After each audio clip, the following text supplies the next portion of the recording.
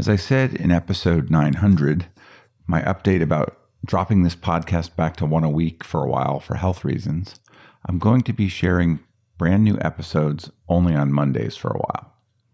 I'm going to use my usual Wednesday and Friday slots to reshare some excellent older episodes.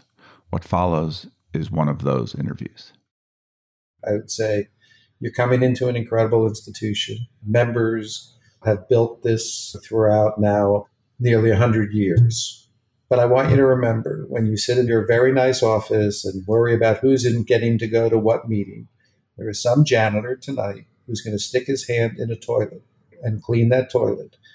And at the end of the week, he's going to get a paycheck. And from that paycheck is a very small amount of money he's going to give to us so that we can change his life.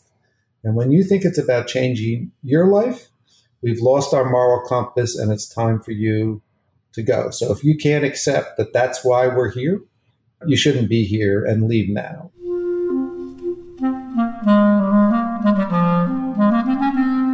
Hello, this is the Great Battlefield Podcast. I'm Nathaniel G. Perlman.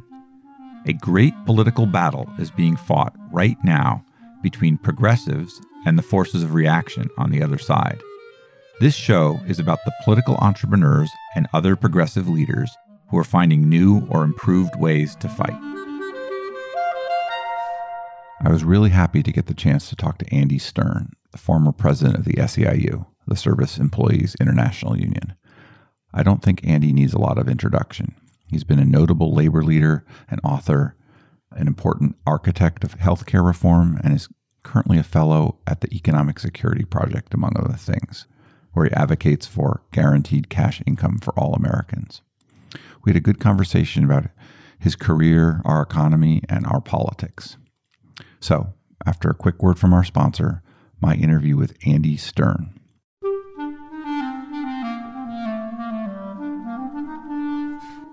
This episode is brought to you by Graphicacy. Graphicacy is an analytic design firm that can help you advance the mission of your organization using your own real data and information.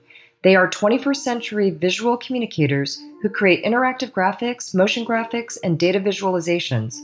You can find Graphicacy at graphicacy.com. That is GRAPHICACY.com. With Graphicacy's help, you can visualize a better world. Andy, would you mind introducing yourself and giving me a quick biography? Sure. I'm Andy Stern. I grew up in New Jersey, went on to become a member and then a leader of the Service Employees International Union, eventually its president from 1996 to 2010. And since then, I've worked on a number of issues, particularly universal basic income and trying to get gig workers the right to collectively bargain.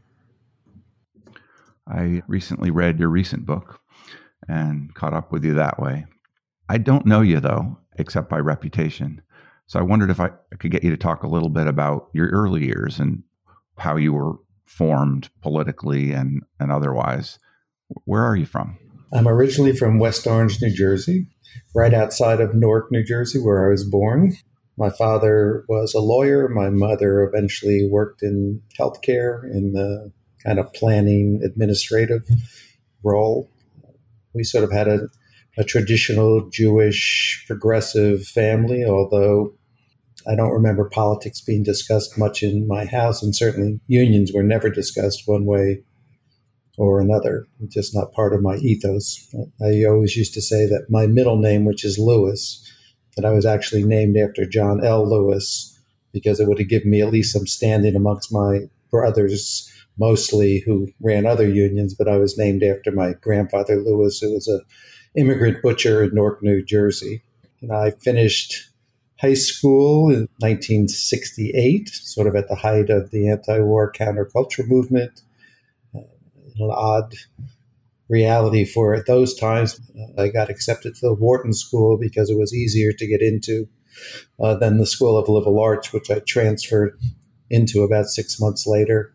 I spent a lot of time doing everything but going to school. I started a food co-op, a community center, was involved in kind of protesting the war, a People's Park episode. Eventually, the school was very happy for me to leave an accelerated basis with a degree as an independent major that we made up so that I could fulfill my parents' dreams of getting a college education. They could fulfill their dreams of getting rid of me. Yeah. Anytime you're an activist like that as a young person, it kind of gets into your blood. It becomes a habit, becomes something that you do. What initiated you into that? Well, I would say I leaned more towards the counterculture side than the political side.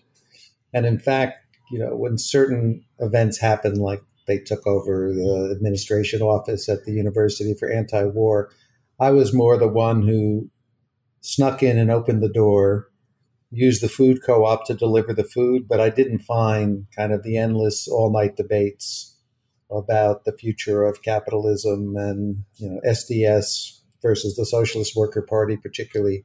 So I would say, a more practical person. The People's Park was more of a belief that I think I held more firmly, of sort of allowing communities to have a say and people to have a say in their own lives, rather than, in the case of the University of Pennsylvania, a big, educational industrial complex buying up the land and removing people, from community. So the People Park was more of a piece of land that could have been a park and eventually became a park, versus building another parking lot on the outskirts of campus. So I was sort of always drawn to feeling like I wanted to be part of a community. I wanted the community to be able to exercise power that each of us didn't really have.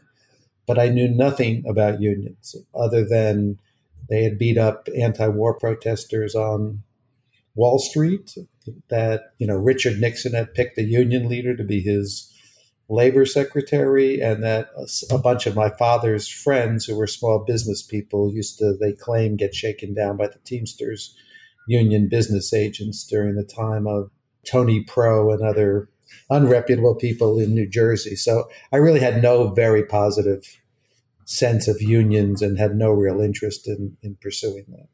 One of your early jobs, the one I'm aware of, was with a union, right? Well, my earliest job, I went after selling alternative newspapers in Boston, the Real Paper and the Phoenix, on street corners for a couple months. And then I was a census taker and a substitute school teacher. I got a job that my mother was at least very happy about, from civil service, that I became a welfare worker, a public welfare worker. And, I went there not particularly because of the job, but there was a welfare rights movement at the time that was very much, joined together with academics and with Catholic community organizers. And I went to sort of thinking I could be on the inside in the welfare department, providing support to the outside, groups that were trying to make change, which was probably pretty naive, but something at that time at 21 seemed to make a lot of sense. And there is when I went to my first union meeting in my life, and that began eventually going to work for the union about a year and a half later, and then a series of different roles inside the union. Not too many people in the country have that path all the way up from the bottom to the presidency of a union. What are the skills that it takes to navigate that politically? Why were you a person who made it all the way? What was it about you? I decided that, first, that the way to get to the top was to do a good job for members. There are lots of ways you can do good jobs for leaders, but not necessarily for members. And I actually got fired twice from my job. Once when I ran to be the president of my local union, I was on staff. People trumped up some charges about stealing money and that me helping someone do something that was improper, which was completely bogus, but was an attempt to sort of frustrate my way to the top. And the second one, I ran for the president of SEIU, I was fired from my job by the incumbent president who didn't want me around to challenge him. So I think it takes a certain amount of just sheer inner strength that you're going to go for something that at times people don't think you're ready for or the right person for, or you haven't waited your time or, served appropriately. And, having a tremendous commitment that you believe that getting elected means you could do something more for the people that you've been spending your life helping than other people who were seeking the job. I always say to people, when you see people who get to the top of most unions, you should never underestimate at least their skill in getting elected, because it's kind of a brutal, Soviet Chinese style, unseen kind of Politburo election. But it's definitely rough and tumble often. I don't think everybody's familiar with the SEIU.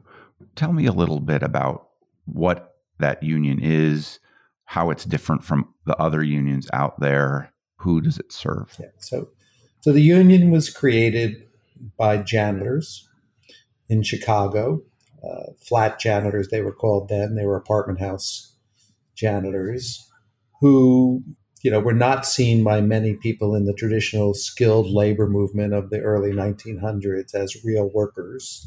They were immigrants, mostly Irish, Italian, and Polish. They tried to get recognition in both the local AFL and the national AFL, and they were not allowed to join because they didn't seem appropriate. Eventually, they found like 7 other unions around the country and formed a national union. And again, were rejected the first time by the AFL. It actually took them 15 years to get into the AFL-CIO as a janitors union. But it always had the hallmark of representing workers that no one else really wanted to represent. And that went on from janitors in apartment buildings to janitors in office buildings.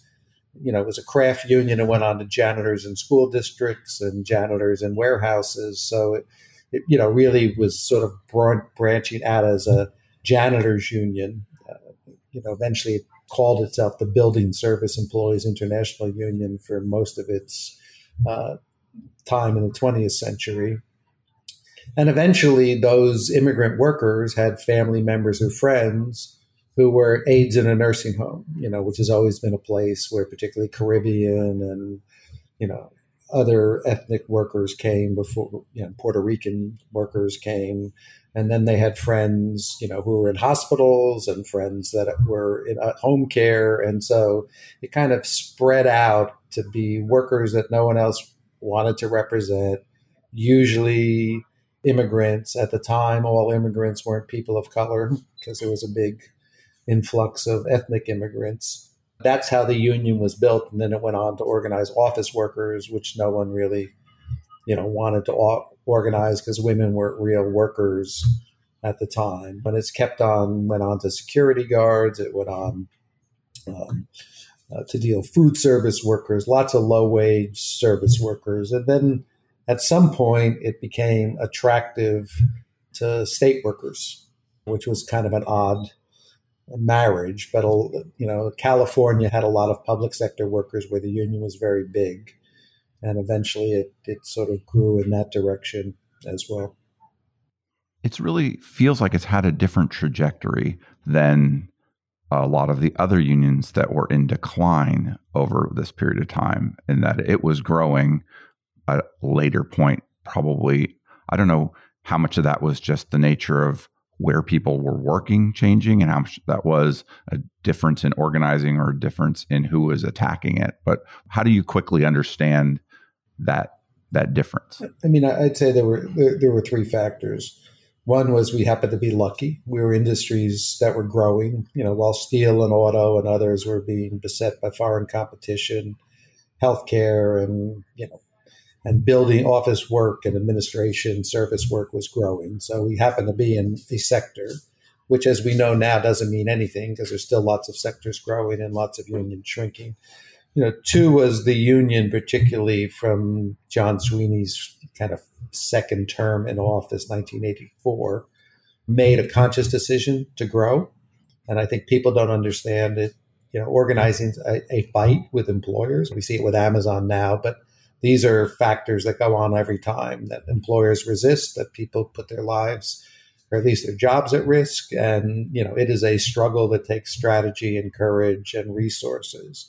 So you have to make a decision and then you have to allocate the money to do it. When John Sweeney took over SEIU and I became the organizing director in 1984, 5% of the union's resources at a national level were spent on growth, probably less than 1% of the local unions were spent on growth, it would somewhat be, like Avon not having salespeople, and just thinking people were going to buy its products because someone told them they were good. When you're selling a product, there's just competition, but no opposition. In union organizing, there's not only competition, there's huge opposition called employers, who have gotten more and more aggressive over the years. So, it's a combination of will, sector, resources, and strategy. Organizing director, such an important role you mentioned. What makes a good organizing director at a union? Well, I would say, I was pretty surprised that John Sweeney wanted me to be his organizing director. I think he probably ran out of people in his mind. I was a local union president at the time of kind of nursing home and public sector workers in Pennsylvania when he asked me to come not only be the organizing director initially, but take over kind of the bargaining and the other field services they used to call them. And my only private sector organizing experience was I attempted to organize a nursing home outside of Harrisburg, Pennsylvania. I had signed up about 70% of the workers on authorization cards, which are the cards you need to give to the National Labor Relations Board to conduct an election, so you have enough support. And I remember out of 100 people, we probably put in 60 or 70 cards, and we lost the election 94-6. Which just showed me the power of the employer. By the time it was done, the patients in the nursing home were wearing vote no buttons, but they just completely convinced people of the futility of the effort. They fired a couple of people, they gave people raises, and it was probably a pretty stark reminder from someone who thought he was pretty much of a hot shot and didn't understand what all this problem was with organizing, was to appreciate why battle-scarred veterans had either given up or, were much more cautious.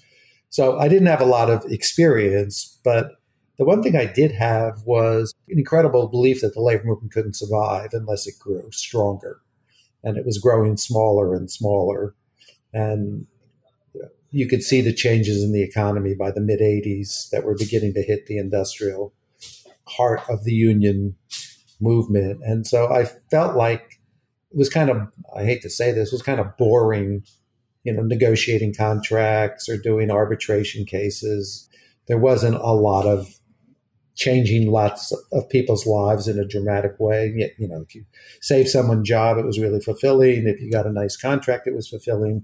But you watch this country and the economy and what was happening to workers, and you thought, this is going to be my life, one at a time, solving problems. And so, organizing just seemed like this is something the labor movement once did with John L. Lewis and the CIO in the 20s and 30s. It had grown quite dormant, particularly after they fired the communists in the 1950s, in the purge of the McCarthy years out of the unions, many of whom were the best organizers in the labor movement. So, organizing had become a lost art and not a lot of interest in it. And so it just was an incredible challenge because it was sort of, I was 33 years old. How do you have in the next 50 years a labor movement that can exist if it can't grow? And so I would just say, perseverance and a doggedness, and then a willingness to listen and learn. What worked best to add people to the Well, what we eventually learned over time, and I always say to people, I can give you lots of lessons on organizing and running a union based on every mistake that I've made, because I think I've made every mistake humanly possible before I learned better ways to do things. But the basic fact of life is workers tend to want a union, and employer opposition, is the number one factor that stands in the way. I always say, if you go out to a place, take Iowa, and you find first level of management and state workers, or you find an engineer or an accountant who's a state worker, they're going to be in a union, right? And if you go to the same high school and find all their friends who are accountants or first level of management or an engineer, none of them will be in unions. Now, you can say the people that went to work for the state had self-selected different characteristics, but the truth is they were given a free choice in most states about having a union, and you knew, it was a career ender, and certainly a promotion ender, to try to be in a union in the private sector. And so what we realized was that the law was inadequate. The Democratic Party wasn't going to save you, and you had to run thoughtful campaigns. We used to call them corporate campaigns till the lawyers told us that was not the right words. We used to run accountability campaigns for corporate employers, about how they should let their workers make a free choice. And the whole Justice for Janitors campaign, for instance, we never had an election, in the entire 27 years I was involved, because we knew we're never going to win an election, but if the employer was neutral and if they accepted cards, which is legal under the law if a majority of the people signed cards, we could get a union. So a lot of our work was trying to get the employers to create the right conditions so workers could make a free choice. Your election to president of the union was fairly contested, right? How did you win that office? First of all, I didn't think I wanted to run. And, what was happening was John Sweeney and a group of other union presidents were very unhappy with the incumbent president of the AFL-CIO, Lane Kirkland. He had been there a long time, stayed too long, like many labor leaders have a tendency to do. And, in an really unusual situation, a group of mainstream labor leaders like John Sweeney, Jerry McEntee from AFSCME, some leaders from the machinists and the UAW decided they were going to go make a change, which began a whole process inside SEIU because the person they wanted to make the change was John Sweeney. He was their reluctant candidate and not very eager to take on the job, but it just started all this foment inside the union. And when he was elected, then his secretary treasurer, who was a very old style union leader, not anywhere near as progressive as John Sweeney, became the president.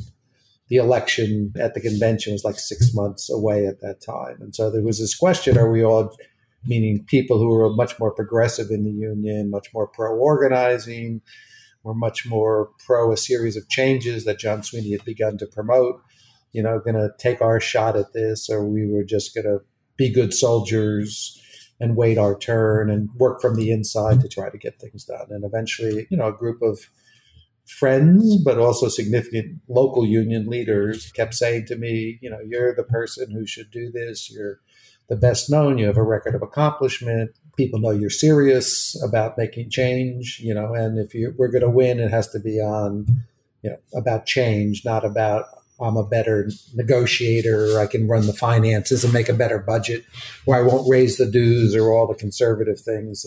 So they eventually convinced me to run. As soon as it was clear I was going to run, I got fired from my job in like February. The election was in April of that year. John Sweeney endorsed the other candidate, his secretary treasurer, who had risen to the presidency after he. Did that surprise you that he did? It disappointed me, that's for sure. John Sweeney is, this was kind of his deficit at the AFL-CIO, is he liked to make incremental change and allow different forces to work where he was in the middle, the left and the right, to try to kind of reminds me of Joe Biden right now, everybody trying to convince the king to be on their side, right? And John liked to set things up that way. So he thought if I became a vice president and someone else, a woman, became a secretary treasurer, and he had picked out the new president's chief of staff, who he thought, would be a competent, that we could all make change in a incremental fashion. And it turned out he was just wrong. They eventually fired me, fired the chief of staff. He picked another secretary treasurer to run against than the woman that John had promoted. So but it surprised me that even at the end, he would stick with tradition and pick the incumbent, even though he had just won as a challenger. So how were you able to win? I got more votes. I raised some money, set up a campaign office. I raised money from members. I went around the country. It was a pretty learning experience. A lot of people were with me right from the beginning, particularly the janitors and the public workers, because they had, been particularly ones where the organizing had occurred because they had seen the power of the union. The traditional locals that were led by the old timers, mostly male, pale, and stale, I used to say, they were not for me at all, and actually worked, incredibly aggressively to not only make sure I got fired, but to try to intimidate and threaten and audit and anything they could do to another local union who they thought might support me. So it was just, it was a campaign. In the end, it was about 2 weeks ahead of the election, 3 weeks ahead of the election.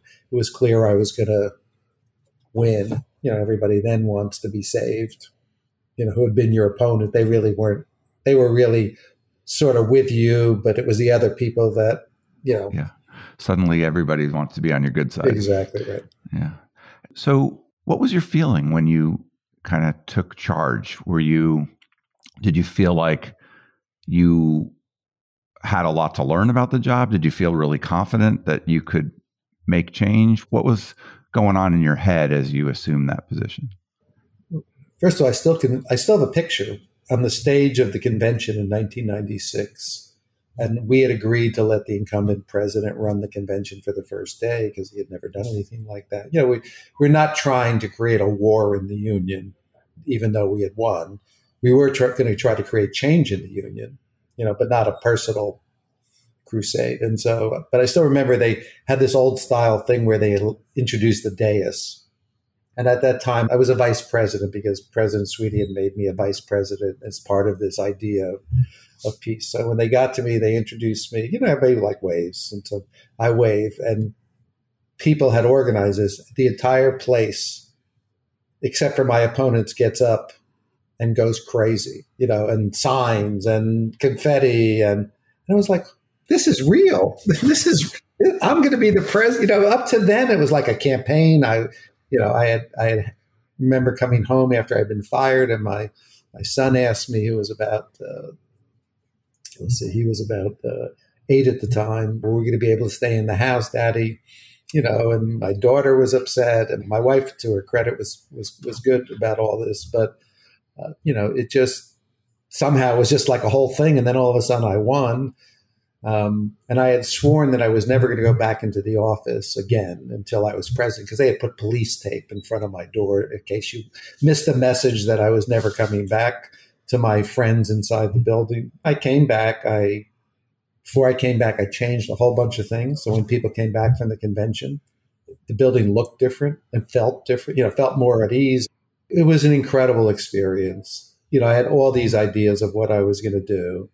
And I had all these people who didn't want me to do anything, right? And so this became the challenge of how do you make change when you have forces that are completely intending to make sure you never succeed. So the first thing I did is I changed the staff, because I said that we couldn't grow stronger if our numbers grew smaller. So we had to organize, and that meant organizing people who did the same type of work. It was not about numbers. It was about the strength for our members, and that meant organizing strategically by industry. So, if you had 5 Healthcare Corporation of America hospitals, you didn't have much strength, but if you could organize the whole chain, workers would do a lot better.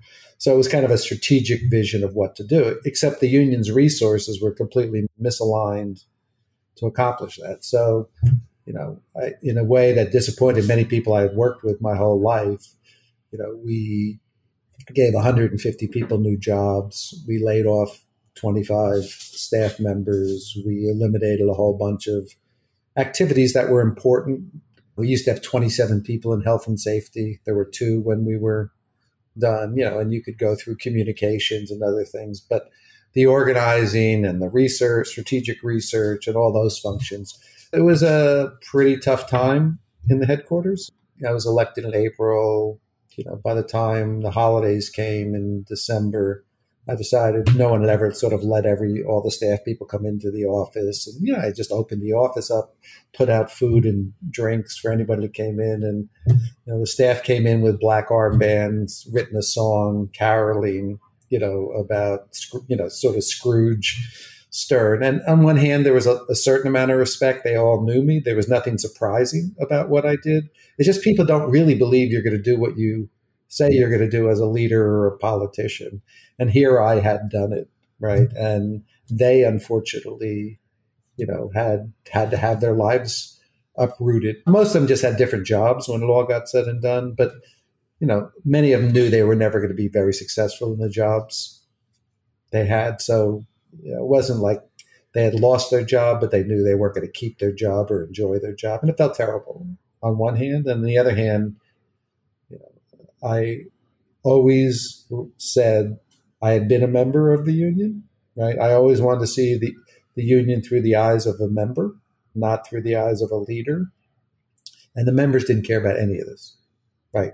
This was all inside baseball, right? And so on one hand, it was a hard thing to do. On the other hand, it was absolutely 100% proven out the right thing to do. And then the same thing began to happen this time with the local leaders and this probably was the most fundamentally important thing I did, was that I didn't let people who were bad actors, undemocratic, corrupt, get off the hook. Everybody used to close their eyes and let it be. I decided, particularly after we had a big janitor strike in Pittsburgh, and it took forever to get the guy who was John Sweeney's successor in New York, Gus Pavona, who probably had mob connections, to actually act to help the workers in Pittsburgh by pressuring his contractors in New York, after 8 weeks on strike. And it was like, this is crazy. And then across the river in New Jersey, his workers were the highest paid janitors in the world, but the same owners and the same janitorial companies were paying minimum wage. I used to say to them, you look out the window, see, right over there in Hoboken or Jersey City, those workers are making minimum wage, and you're sitting here in this luxurious office bragging about how you have the highest wage janitors in the world, and you do, and you should be proud of it. But how about crossing the river, using the strength, to raise up these workers? And, it just infuriated. Those kinds of things just infuriated me. And so, eventually, I don't know, we probably trustee 12 of the biggest local unions in the country, or got people to consider resigning. And, that led to a whole new generation of younger leaders, of women and people of color, taking over these local unions, which really just allowed the unions change to happen without a central set of activities. Some of them failed, but most of them did pretty well. And they just generated a whole series of additional changes and activities. That just amazed me. They would come to the executive board and you'd ask people to go around. We always reported on organizing first, because I wanted people to understand what I wanted to hear about, not I just got a great contract, as much as important as that was. It was like, and, by the time it was going on, what people had either done to get ready to organize, or the campaigns, it was pretty remarkable. It got to the point where we were growing probably 35 to 50,000 members a year, having nothing to do with what we did in the central office. We had asked the locals to step up. We had asked that they hire an organizing director. We had asked they put 20% of their resources into growth. A lot of them, after lots of struggles inside their own union with their own members and their own staff, because it also meant some adjustments, did that. So we were building this, change machine, organizing machine. And then what we learned to do quite effectively was put politics and legal offensive strategies and corporate campaigns, all to work in service of the growth. So politicians who wanted our support knew that if we had home care or child care workers in your state that were independent contractors, the price of our endorsement and involvement of our member organizers, was a commitment to make those changes. So the whole union became feeding a growth machine. And then when you grow 50 or 100,000 members a year, which is what we were doing, then you add another $5 or $6 million of union resources. So it just becomes a virtual positive circle, and then you attract better staff because organizers want to go where there's money and freedom and you can innovate and do big things. So, we had a really incredible group of talented people who were both running locals and running organizing. It feels to me like you came to this with sort of a theory of leadership, and then I'm sure that developed in response to what worked and didn't work for you. Could you encapsulate what you think makes good leadership? It's not just in the union world, but these are very universal tactics and strategies and actions. So, to me, like having a bigger purpose than maintaining your leadership is kind of what made me, pretty doggedly determined to accomplish things despite all the things that could have gotten in the way. I used to do the orientation for new staff when the union was, my first couple of years of the presidency when it was smaller. And I would always go in and I would say this to every new staff member. I would say, you're coming into an incredible institution. Members have built this throughout now nearly 100 years. But I want you to remember, when you sit in your very nice office and worry about who's getting to go to what meeting, there is some janitor tonight who's going to stick his hand in a toilet, right, and clean that toilet. And at the end of the week, he's going to get a paycheck. And from that paycheck is a very small amount of money he's going to give to us so that we can change his life. And when you think it's about changing your life, we've lost our moral compass and it's time for you to go. So if you can't accept that that's why we're here, you shouldn't be here and leave now. Because to me, I could see those home care workers, right? I'd been to their houses. I had been with lots of them in the organizing campaigns. These were incredibly brave people who, in Los Angeles for 10 years, worked at minimum wage but paid dues, because they believed that they could have a better life by working together, and the union was the vehicle to do that. And it just seemed like, God, that's what I'm here to do. So that was, clearly one thing. Two is I always used to say, could you listen before you lead? We're always so smart, all of us, because someone told us one day we were smart, or all your sycophants in the case of union leaders tell you how great a speech that was, even when it's pretty terrible. To me, it's like listening, active listening, and particularly to everyone, not just the people that are in your inner circle, because you make all kinds of bad judgments and assumptions if you don't listen before you lead. And then clearly, having a strategy and the resources. There's a difference between activity and movement, right?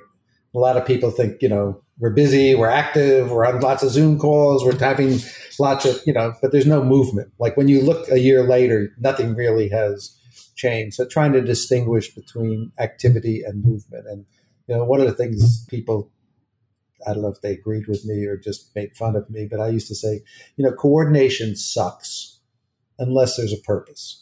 Right? Like having meetings for the sake of meetings, and everybody wants to coordinate, and process is not progress. If process helps get progress, fabulous. I'm never going to tell you have to include these 3 people in a meeting because they ran to me and said, well, we're in the research department and the organizers, but you better have progress. What were you thinking and doing about the union's role in politics, in the battle between the two parties, in tackling, assisting who would become president of the United States and so on along this time? So first of all, what people never realized about me before I became president, I hated politics. I didn't know a politician. I was an organizer. I still remember when I was in Harrisburg running my local, I met the president of the school board. Thought, isn't that really important? I just met someone really important. So, I was not interested in politics. I was hysterical that when I got elected, the phone calls start, Senator Kennedy, people who never would have known who I was, probably assumed the other guy was going to win and been kissing, his butt. So everybody be kissing my butt, calling me, acting like they're my best friend. And none of it really. And so I really wasn't particularly interested in politics until I figured out how it could support growth.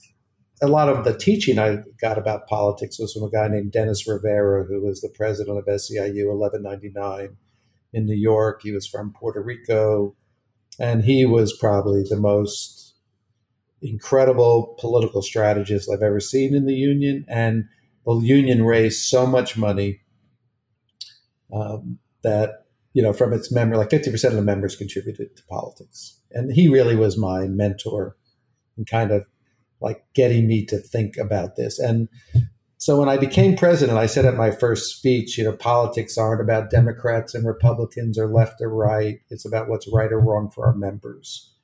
And I said, we're going to have no permanent friends or permanent enemies, just permanent interests. And whoever serves our interests. And in order to make my point, I now think how naive this was, I gave $10,000 to the Republican Party, $10,000 to the Green Party, $10,000 to the Libertarian, the Labor, and the Democratic Party. And I said, like, I'm here, I'm new, like I have interests and issues. I would love to talk about them with all of you, and so, Jim Nicholson was the head of the Republican Party. They thought this was like really cool, until they met with me. And, I would be talking about issues that they had no interest in dealing with. They weren't on your side. Exactly. They were not on my side.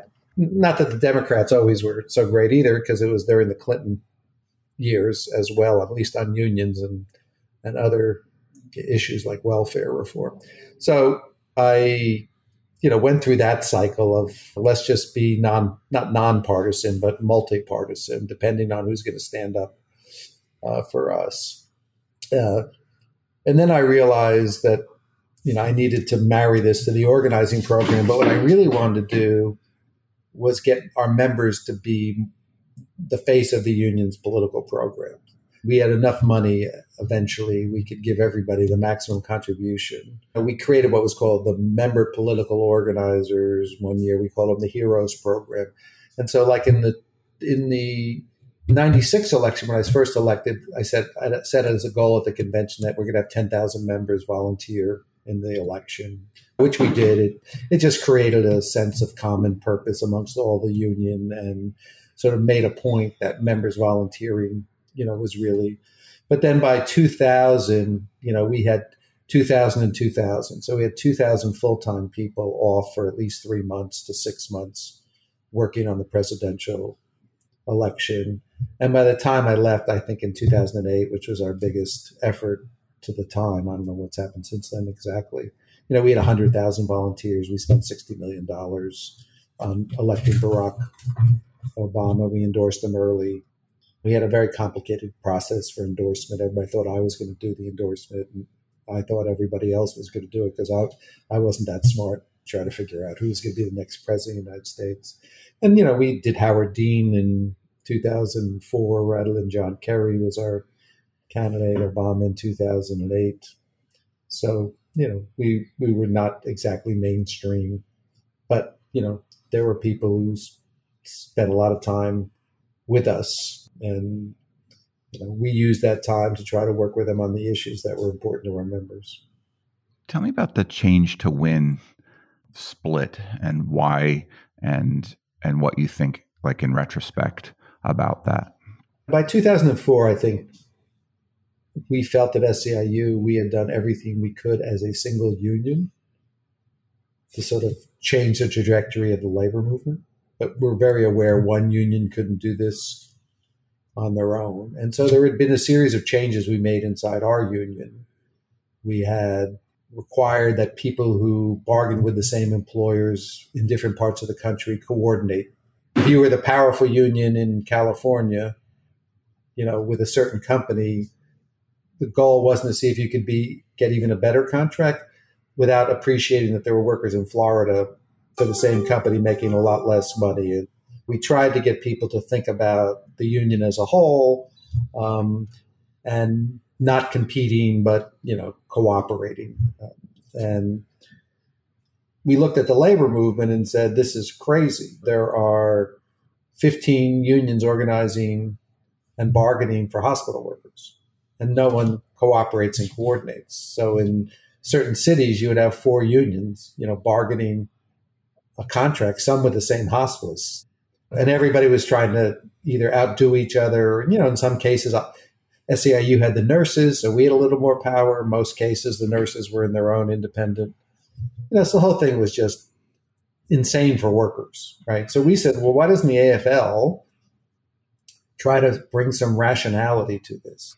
Tell certain unions you can't organize in these jurisdictions as long as the main union with the most members was actually actively involved trying to do the right thing. You couldn't undercut them or distract them, or you should go do something differently. And when it comes to bargaining, we all should figure out a common way to approach common employers. And SEIU laid out a whole 10-point program of how to reorganize the AFL, which, in certain ways looked like SEIU. It's changed, but obviously because it was much broader jurisdictions, it had to be different. And then other unions got interested. We talked to other unions and we formed something that was pre-Change to Win, which was kind of a little group, I can't even remember its name, of the Carpenters, Laborers, Unite Here, UFCW, to try to work together on our own way to see if we could help each other, which we did, more mutual support. I had a strike or you had an organizing drive. I sent staff, I sent money. And then we began a discussion with John Sweeney about these changes. And the private part of the discussions were always frustrating because John Sweeney would always agree. But he would just say, how am I going to get this done? Right? And we said, well, the first way you get it done is you decide you want to do it. I used to say to him, okay, so you're telling me that to make change, we have to get to a different place, but there's a wall in front of us. And rather than telling me how to get over the wall, you're saying, and the wall has lots of bricks and it's reinforced with steel and it's very high. And I say, yeah, I know all those things, right? We got to get to the other side of the wall, right? Or else workers aren't going to do well in this country. And that was kind of where John Sweeney's incredible kind of foresight ran into political confrontation. He didn't want to take the sledgehammer like, in East Berlin and be the first one to hit the wall to tear it down.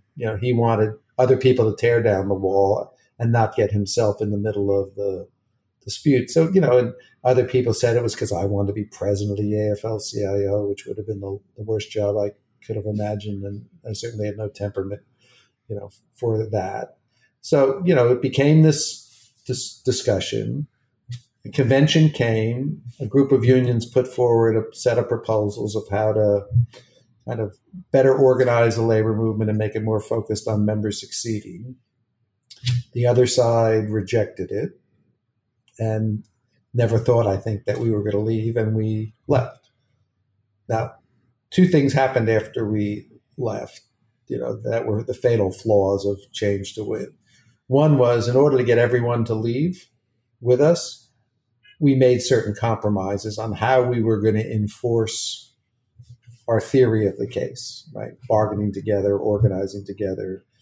And so we softened, if not eliminated, the accountability measures, because in the end, no one wanted to go on their own, which probably would have been a better idea for SEIU, just to go on its own, make alliances with community organizations and immigrant rights, spend our money that we were spending on the union, building up an infrastructure of advocates. But instead, because of our local unions, like the state feds, state AFL-CIOs or local AFL-CIOs, and they were much better in many cases in terms of what people needed to do. So we softened our stance. I and others wanted to do one campaign, which was Walmart. Like that would be who Changed to Win. Other unions didn't want to spend their money on that and wanted the money that really was SEIU transferring dollars into a center pool, then into the Teamsters to do a warehouse campaign, or UFCW to do other campaigns, or transferring our staff or research capabilities. And some other unions do, not just us, but it turned out more like an international union transferring resources for campaigns than it was a movement to do something big. And so we failed. That's all I can say. It was an effort to try to, fight our way into the future. It did generate enough interest to finally do labor law reform, because the AFL prior to, I guess it was 2008, always said, well, we can't do labor law reform because it'll only get worse. It was kind of this loser mentality, like, don't do it because it'll get worse. But, because Change to Win was so adamant about it, it sort of drove the whole labor movement to what's now become the PRO Act. There were things that positive. I could make that into, oh, it was really great. It was just, we didn't have the courage to hold each other accountable to a series of ideas. And eventually, therefore, it didn't become what it needed to be. And we didn't have the signature campaign like a steelworkers organizing campaign around Walmart, the largest employer in the world at the time, that would have given it a signature sense of mission, that I think would have drawn a lot more people towards us as a movement and not just another labor federation doing something a little bit different. During this time, you're really becoming a very public leader on television a lot and visible. You mentioned earlier that like some labor leaders have stayed too long, I think, with respect to Lane Kirkland, but you kind of left on the top of your game. What was the calculus there, really? So when I was elected, I said to the people closest to me, if I can't in 15 years change this union movement, set the union in a certain direction, bring in people, who had the skills, and be the last white male president of a union that was becoming more women and people of color, then something was wrong.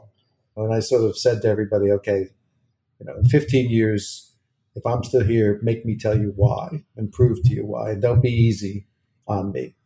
By 2010, which was 14 years, we had elected a president, first African-American president in history. We had passed healthcare reform a lot with SEIU's, it's a tremendous amount of work that we put into that for 5 years beforehand.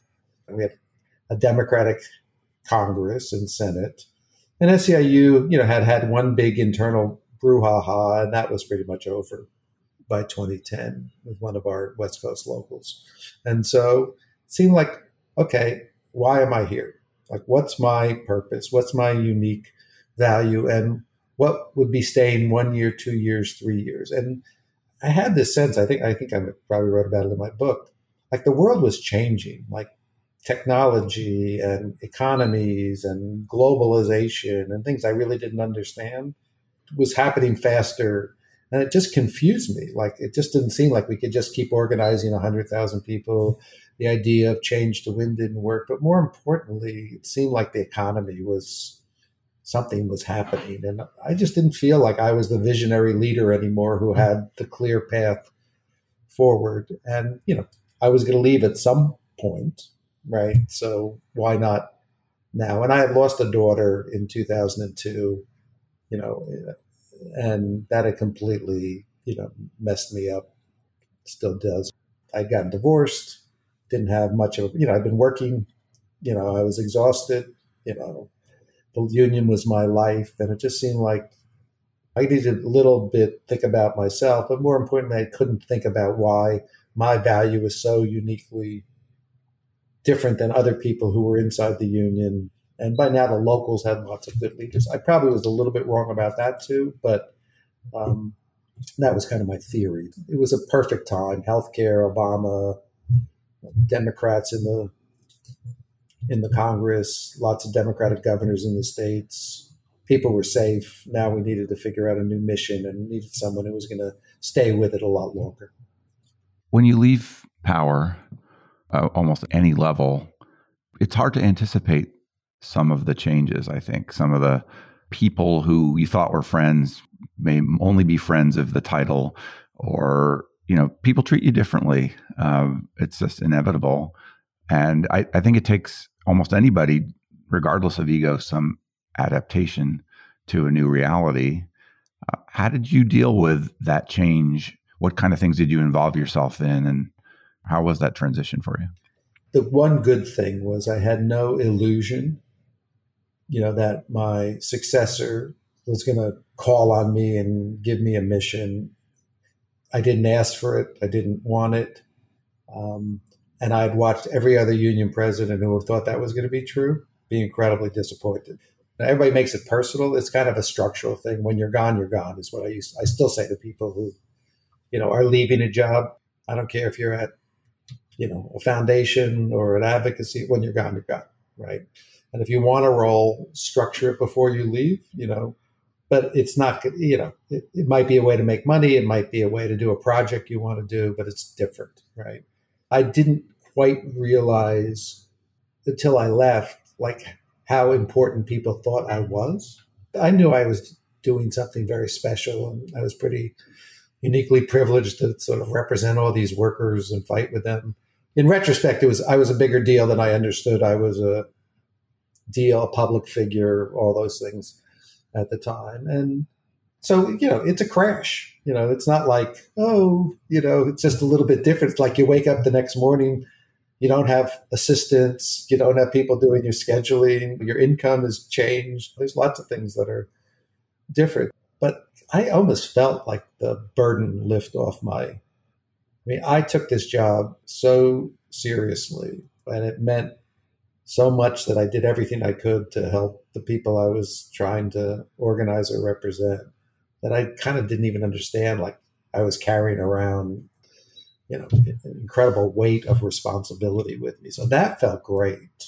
What to do with my time? I had no idea. I was lucky that someone who had been one of my enemies in organizing one time, Ronald Perlman, who owned a security company, and I had a huge fight with him. And actually, he would say, was the first person that almost got close to outsmarting him. No one's ever outsmarted him, but he would say I got pretty close. And the billionaire, Revlon, yeah. Oddly, when I left, he said, "What are you going to do?" And I said, Ronald, I don't really know what I'm going to do. I'm thinking about a bunch of different things. I was interested in the environmental movement. I just got my thoughts around that. So, well, why don't you be a fellow at Georgetown? I know someone at Georgetown. We'll make you a fellow. So I said, great. Like, I don't know what a fellow was, but it seemed like, okay, I don't know. I'll write something. I'll do something. And so I became a fellow at Georgetown. And, while I was there, I started to think more seriously about the future. Then Ronald said, I'm giving a lot of money to Columbia University. And he was incredibly generous to Columbia. I think he gave between $150 and $200 million. And, I was kind of a little add-on to the gift, in a sense that he funded a fellowship for me for a period of time. And it was there because they didn't know exactly what to do with me. Because Glenn Hubbard, who was George Bush's economic advisor, was the dean of the business school, and I was part in the business and part in the law school. So they gave me this project of go out and figure out what we could do. We have a funded chair for a professor, but we want to know what subject. And we think it should be somewhere in the benefits, employment law. So why don't you go out which was just, an invitation to me to go find anybody I thought was interesting and talk to them. I went Bob Reich. I talked to, I think you read the book. I talked to people at Intel. I talked to CEOs. I talked to advocates, just about what was going on in life.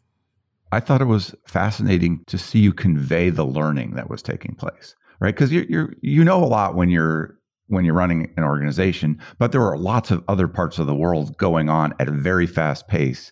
It was shocking. Yeah. All those internet companies and coming up to speed on lots of different areas of the economy, and very interesting to me. It matched up with my listen before you lead concept, right? It's like, I got to figure this out. I better start asking people, because if I knew the answers, I'd do it. And so, it just led me to this moment where I thought the answer was guaranteed jobs. When I was about to write my final chapter about, given all this, we had guaranteed jobs. And my research assistant, who's a really smart and capable guy, has gone on to do great things, said to me, he tells me the story. He talked to his wife all night long. He wanted to talk to me about universal basic income. And he said, I'm going to go tell some labor leader work isn't important. They should really just give people money. And he wrote, which turned out to be something I gave to lots of people, like a 10-page memo and then 5 pages of syllabus of things to read. And he The summarized it all. manifesto. Yeah, a Yeah. little manifesto on why what UBI was and its history and whatever. And it was like, I said, that's pretty interesting. I said, I never really kind of heard about it, and so let me think about it. The more I thought about it, it just became a very attractive option that I hadn't really thought about. And so, it became the conclusion of my book rather than my preconceived conclusion of therefore we have to guarantee jobs for everyone. The guaranteed jobs is sort of Roosevelt, Truman sort of thinking, and something that, I don't know, the Democrats have never been able to get close to. The economy is complicated. Yeah, it's a complicated problem. I lived through SETA, which was a job program in I guess the 70s. And, the unions were fighting it because they were saying they were taking people's jobs. The people in it were feeling like they weren't paid appropriate wages and benefits. And this was all sort of in a quasi-public sector setting. Then, how did you do this? So it just seemed incredibly complicated. And, government's not very good at doing complicated things, more or less when Republicans are trying to do. By now, you would think everybody have to be drug tested and not have more than 2 children or something and not be an immigrant. And so it just seemed like a great theory. And, everybody talks about the WPA. It didn't last forever. It was a stimulus. And so I understand guaranteed jobs as we did a lot now, subsidizing jobs or, the airlines we subsidized during COVID. But the idea of permanently creating jobs just seemed like we were going to end up with an underclass of wage slaves, dictated by Republican treaties and exploited by business. Some time ago on the podcast, I had on Natalie Foster, who is in that UBI movement. And I know you're associated with the Economic Security Project. And also Jim Pugh, I don't know if you know him, but also in that space. The book came out 5 years ago. A lot has changed and a lot has not changed. Tell me about how you see the prospects and the politics for enacting UBI. When the book first came out, my friends as well as my enemies thought I was nuts. This was like such a odd idea. Not many people for it. And, when you threw in Charles, whatever is my economist, Charles Murray into the mix, along with Richard Nixon, you sort of got a combustible problem, of people not believing. A lot of cross-cutting ideological stuff. And then eventually Black Lives Matter adopted it as a form of reparations. And so it sort of got rebalanced a little bit. But it was really out there as an idea. I couldn't find anybody in the labor movement, who would pay any attention to it. I think what's now happened is, one, these are all good things. Cash as an answer to social problems is now so much better established than I could have ever imagined because of COVID. And now in the child tax credit, and that's a building block. We don't need another program. We need to give people money to solve their problems because many of their problems, particularly poverty, is caused by a lack of money, not a lack of another government program. So I think we've established cash as an answer. The amount of experimentation going on by mayors and cities, I just got a list recently. I mean, it's phenomenal. For homelessness, for foster parents, for poor people, it's just being tried out as a solution. And I think, we're going to at least establish to anybody who cares about knowing that people aren't spending all their money on drugs, gambling, prostitution, whatever the worst case scenario is. If you think you give people money, you accentuate the worst tendencies. I think we're going to at least have a real large body of American knowledge that you may not agree with them how the money is, but don't worry about it. People are going to stop working and go to sleep. I think that's been good.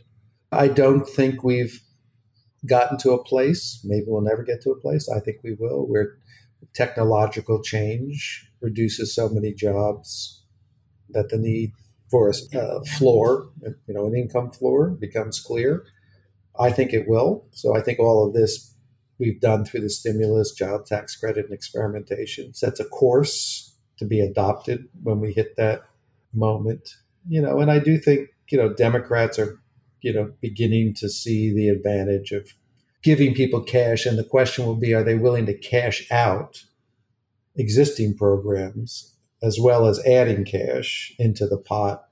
So you could cash out food stamps. You could cash out a lot of things that people get and just add it into a child tax credit. You could cash out EITC. You could, there's a lot of things you could do. And so I think we're getting to the point of, can we get to an income floor? It's somewhat what we're seeing in reconciliation is we can get a lot of things done if we don't do it for as long or as high of an amount to start. We can still get all of our programs done. I think there's going to be a question of, could we establish an income floor for everyone if we got rid of certain programs and added other revenue, new revenue into it? And I'd say, the two last issues that we haven't conquered is, why is Bill Gates getting a check?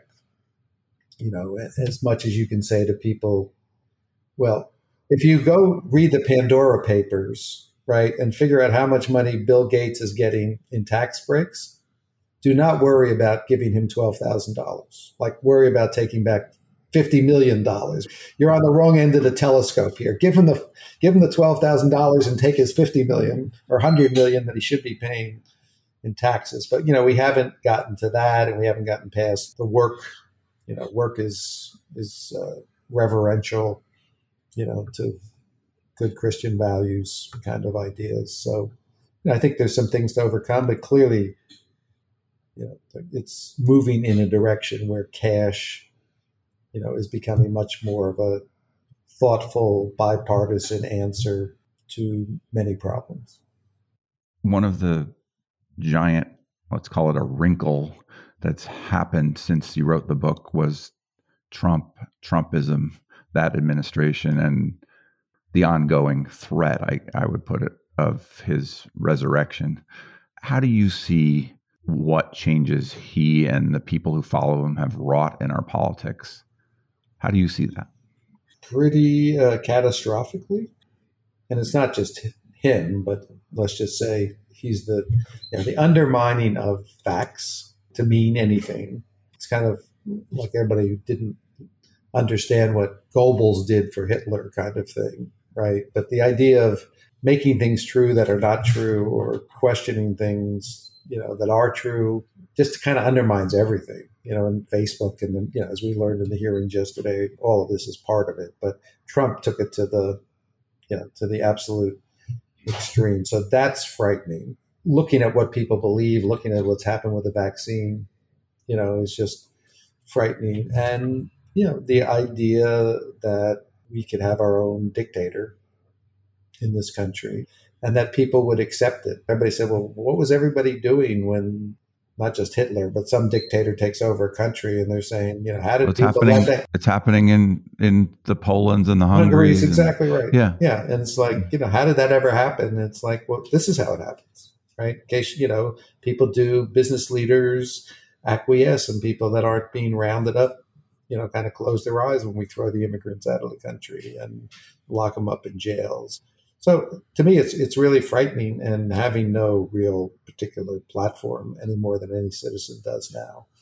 It's just a dawning realization that, I feel incredible responsibility with limited opportunity, because it takes organizations and organizing and resources here, to fight back. But it's something I was not hoping to have to deal with in my aging years of worrying about fundamental issues of freedom and democracy, as opposed to your normal issues of greed and inequality.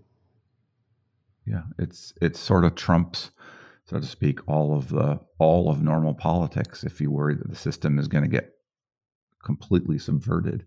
When I was thinking about your book and this interview, I thought about Trump's run and how he used immigration and trade, real issues, to distinguish himself from the Republican field, and just his different take on that. He found political opportunity through them.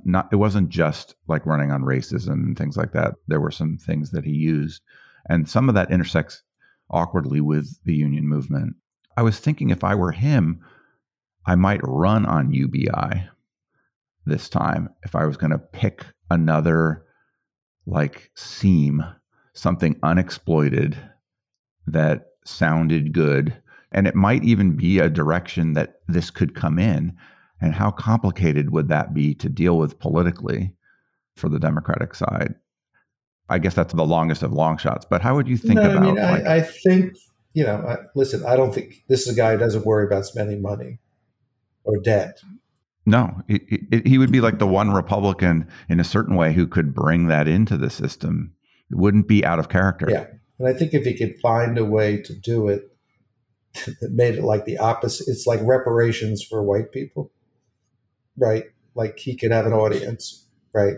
I don't know how he does it, but if anybody could figure out how to do it, he's probably the one that could twist this around to see, right, why UBI is really an American free. Andrew Yang called it the freedom dividend. He could probably call it the freedom dividend. It's only available to people under certain, conditions. The deserving people. The deserving people. So, I mean, I think anything's possible.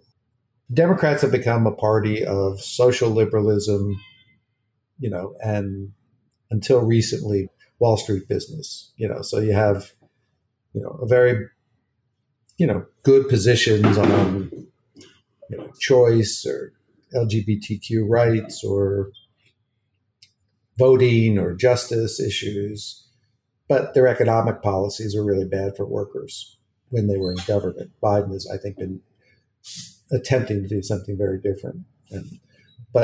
So there's always been an audience, on trade. Immigration to me is about, besides race, it's about jobs, right? About someone's taking your job. Trade is certainly about someone taking your job. And the truth is we let a lot of people who had very good jobs in the Midwest and other parts of the country, we let them down.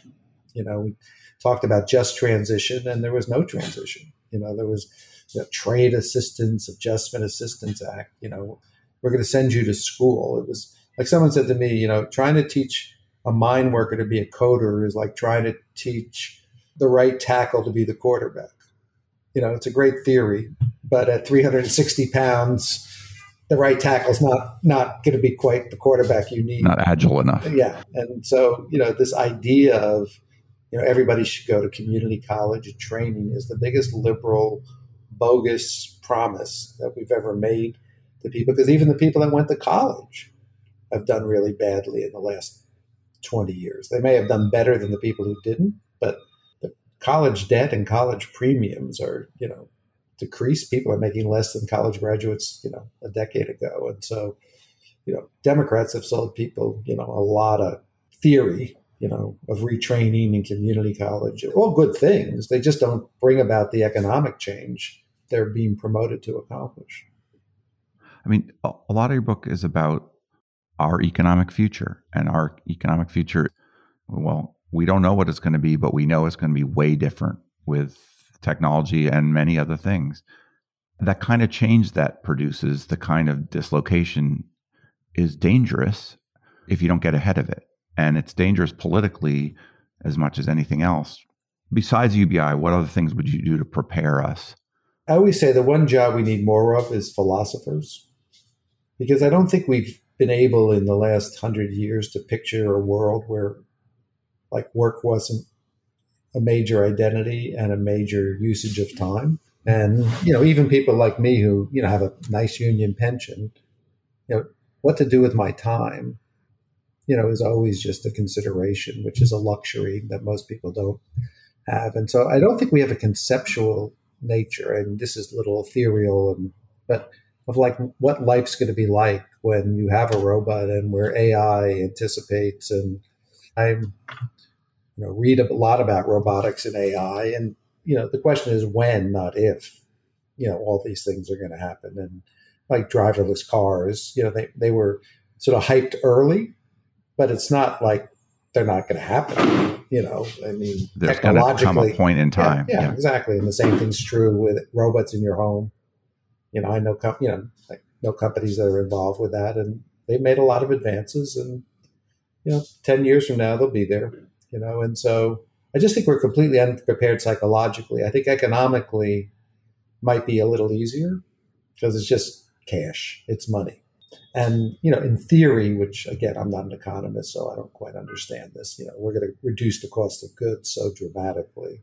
It's like the old story of whatever, the microwave that cost $500 and now you can get it, or the TV, color TV that was $1,000 and now you get it for $200. But, when you don't need people making things, you don't need people driving taxis, things should get cheaper. I'm not sure capitalism will make them cheaper. It doesn't seem like the invisible hand will take care of all the problems. No, I agree. You'll need government. And and to me, the easiest thing would just be give people money, because then you don't have to disrupt everybody's profit situation. You just have to give them money to keep the profit going, and how you build that cycle, I don't know. But I think economically, besides UBI, it just gets to the same issues of therefore them not charging for college and not charging for other things that people do in their life. So healthcare, there are lots of big costs that people have. Other countries have eliminated as a cost. I think there's a huge problem on what do people do, what's meaning, what's life, what did Maslow's need hierarchy really mean when it said if food, clothing, and housing in theory, isn't the big struggle of life, like self-actualization. What is self-actualization? And it's not going to be the same for everyone. And I think it's going to be traumatic, like psychologically traumatic, as we've seen with people who don't work. Well, it's really been an honor to talk to you. Is there a question I haven't asked that I should have? No, I appreciate you stimulating, like my walk through memory lane and the different things I've done. Now, I just would say, I've had more privilege in terms of the work that I've been able to do and the people I've been able to work with than anybody probably can imagine. And two is, the respect I have for like low wage workers and immigrant workers, I think is just one of the most undervalued appreciations. And that people's love for the union when they have so little, and are willing to fight, for more. And I still remember people worried about where their office was and did they get a window, and other people are thinking about like, how do I get an apartment that I don't have all my family in one bedroom or two. It's very easy to lose perspective as you move up in abstraction and wealth and privilege. So for me, trying to maintain that same focus I had when I was in the union about the janitor, about the goodness of so many people that live in this country and work hard, and having appreciation and gratitude, for what I have, and, trying to do whatever I can while I'm still around, to honor them and fight for them. That's a pretty good place to be. Thanks much. Anything else you want to say? Nope. You're a great interviewer, by the way. You have a good, nice, soft, calm, thoughtful demeanor. Very good. I appreciate that.